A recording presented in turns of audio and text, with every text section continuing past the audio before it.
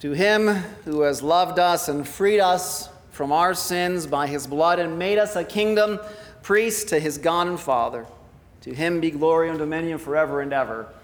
Amen. So now you know why the red is out of church and throughout today. It's called, what we do is transferring. We pull it to this actually falls tomorrow of St. John the Baptist.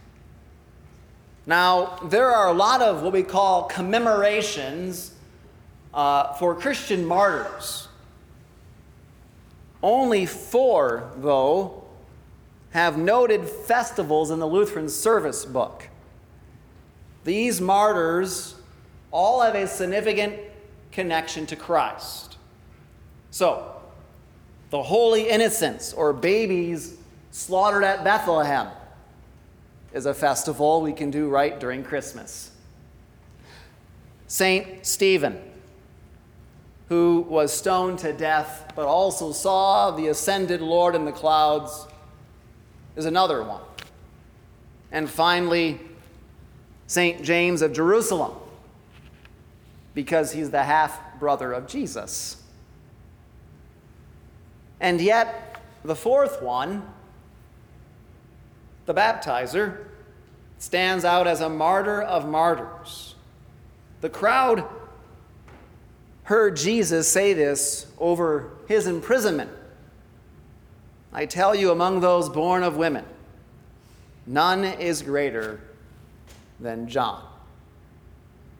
Of course, Christ, born of the Virgin Mary, meant anything John did as the forerunner pointed to the promised Savior. And so last Sunday, if you can remember a little bit, because they do kind of connect together, it kind of actually helped us for today. Hebrews noted last week the sprinkled blood of Jesus speaks a better word than the blood of Abel. You know, he was the first martyr in history, killed over the gospel by his own brother. Last week we also had the rite of confirmation. And it ended with that question as a reminder to every one of us. Do you intend to continue steadfast in this confession and church and to suffer all, even death, rather than fall away from it? Martyrs were of the Old Testament and carry on now into these New Testament times. And so while it's easy to get lost in the traditions and stories of martyrdom, because there's lots, you can always count on John to keep us before Christ, whether in life or by his death. Now, repentance, you know, is always a call for death. But it fell back on John, as it does with all the martyrs. His ministry, as you know, it had no miracles. But up and down the Jordan, he baptized and preached remission of sins. And so when the leaders of Jerusalem came out to him, they faced sharp rebuke because they would not be baptized. But when John went to Herod, he lost his head. The reason, as you know, was an adulterous marriage by Herod Antipas to his brother's wife, and Herod knew he was not in the right. This ruler still feared John, knowing that he was a righteous and holy man, and he kept him safe, but clearly not safe enough. Unrepentance never is stagnant. And it led to corruption by way of lust. And it just happened to fall on his birthday. A birthday where you celebrate life, and it ended with death. And it left Herod on his birthday in this entrapment by his sin to abuse his rightful authority and hide from his personal disgrace, his bad vows. Of course, as you know, the decapitation, the beheading of John was kept out of sight. It said it was done in the jail cell.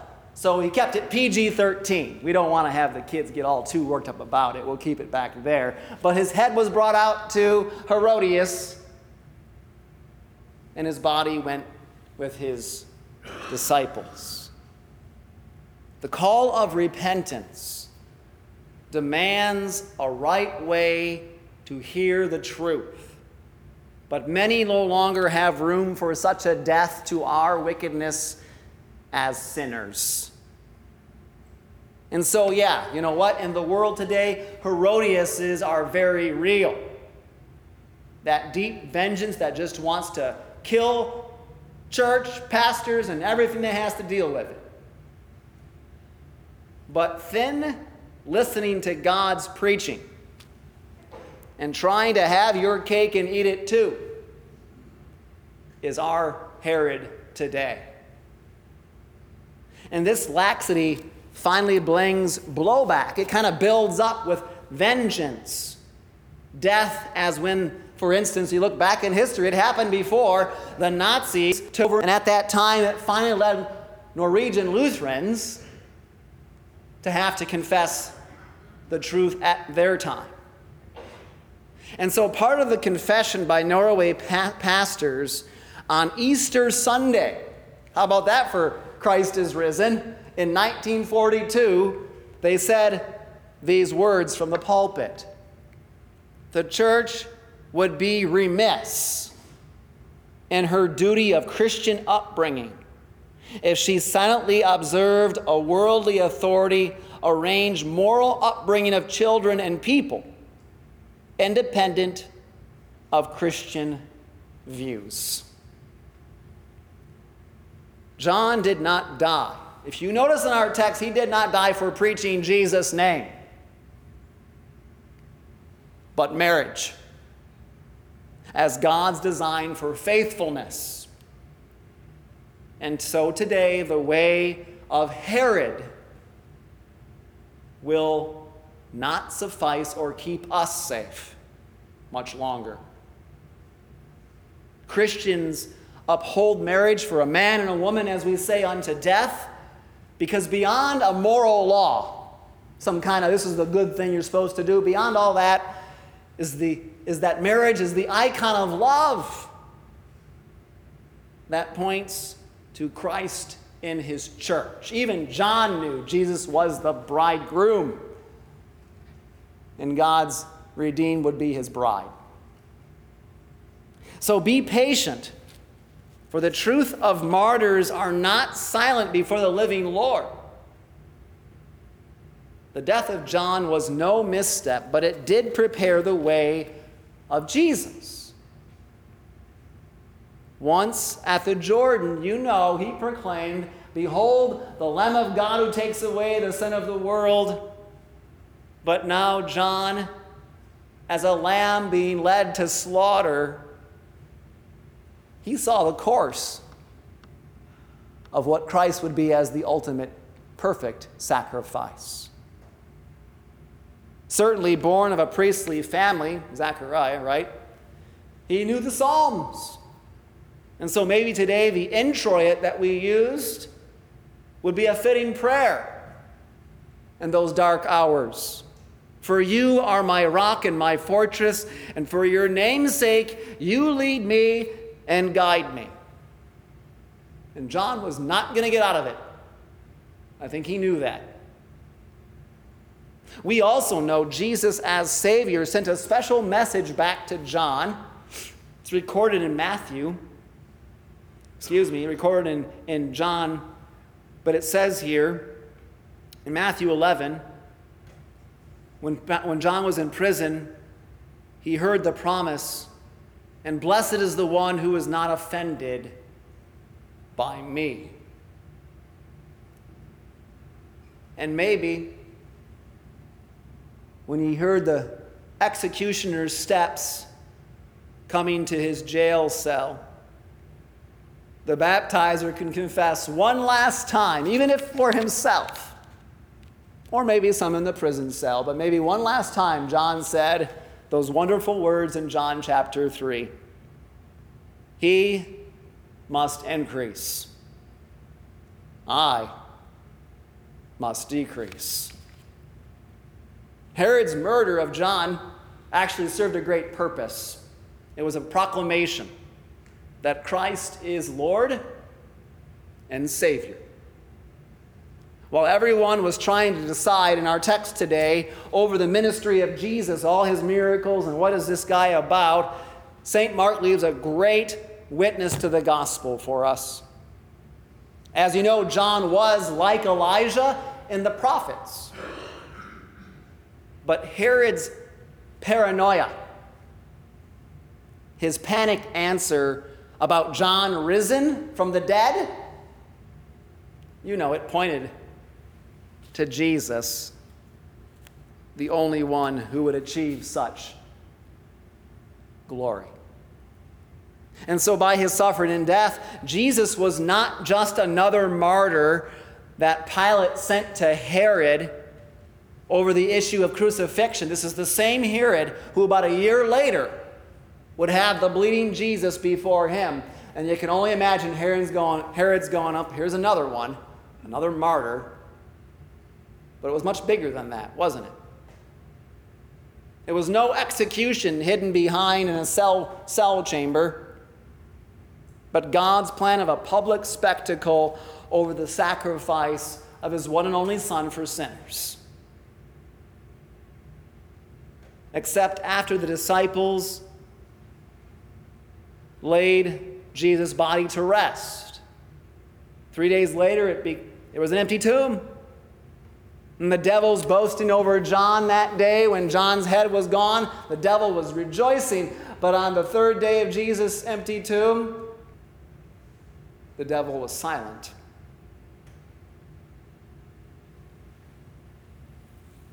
In mocking church relics. Now, relics are the trinkets and things back in the Luther's time that you would get like good luck charms from, kind of like today the rabbit's foot.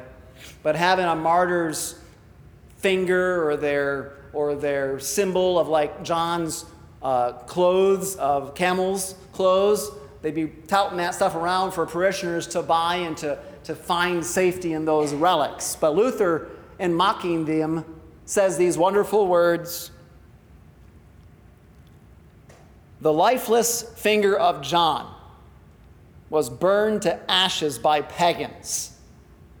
And so in his time, people were selling literally fingers of John the Baptizer, telling them this was his. But Luther says this: but his true living finger, that is his word and spirit, we have. The same finger goes before us and directs us to the man of God who redeems us from sins, death, and the devil, and hell. Pastors are that finger to point you to Jesus. They are to point to you and tell you to die and live before the one who died and lives for us. Pastors keep pointing because of the word of John. That gets you to Jesus. And so baptism martyred us to be witnesses both in life and even before death. As we note, increasing violence in society. I've heard this, especially from older ones. Oh, it's getting worse and more violent. And I would tell you, yes, you're right. And what did your baptism do to you in your water and the word? What do you think is recalled when you come to church? And I would tell you, great violence was poured upon you by God that tore you out of a kingdom of this world to put you into a better kingdom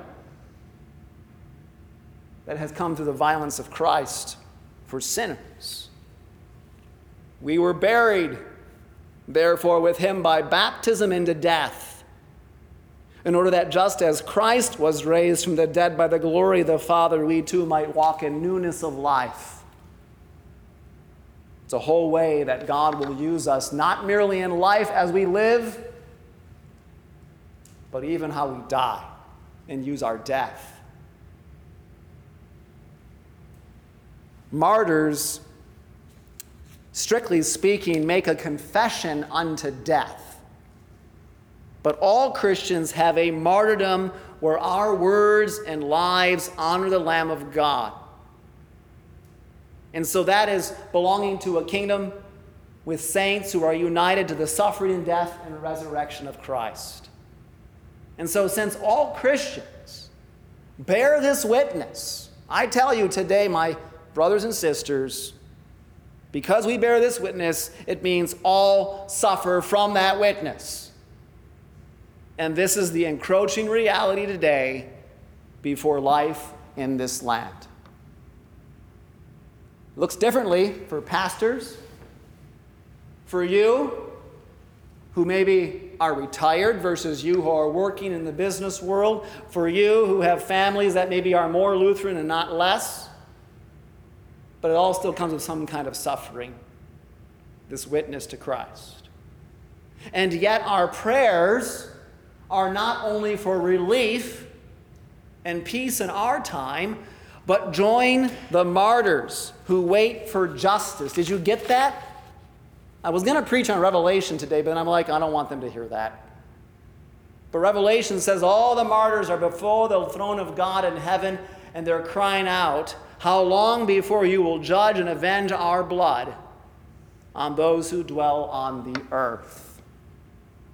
So when we get frustrated about injustice and angry over the things, we join the saints in heaven who say, no, wait upon God. His justice will be swift, quick, and calculated, not just for us, but for the salvation of those to repent and believe the gospel. So, to end, I've gardened for many years, plenty of years, since I've been a kid, baked from my mom and dad. But this year, the end is coming awfully fast, unlike I've seen in many, many years. My garden is shriveling up. Maybe it's from planting a bit early.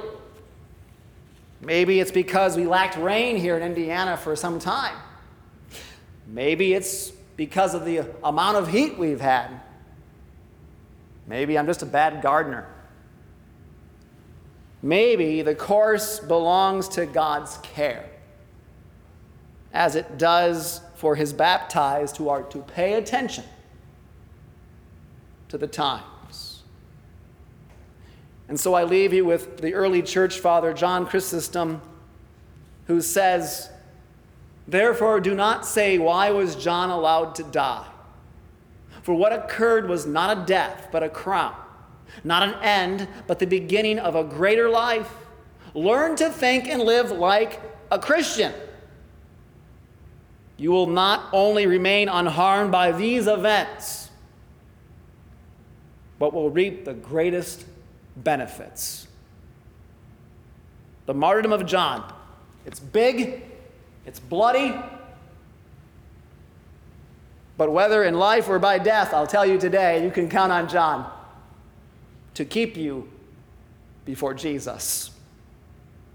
Amen. In the name of the Holy Spirit, amen. Rise, confession, morning, the word.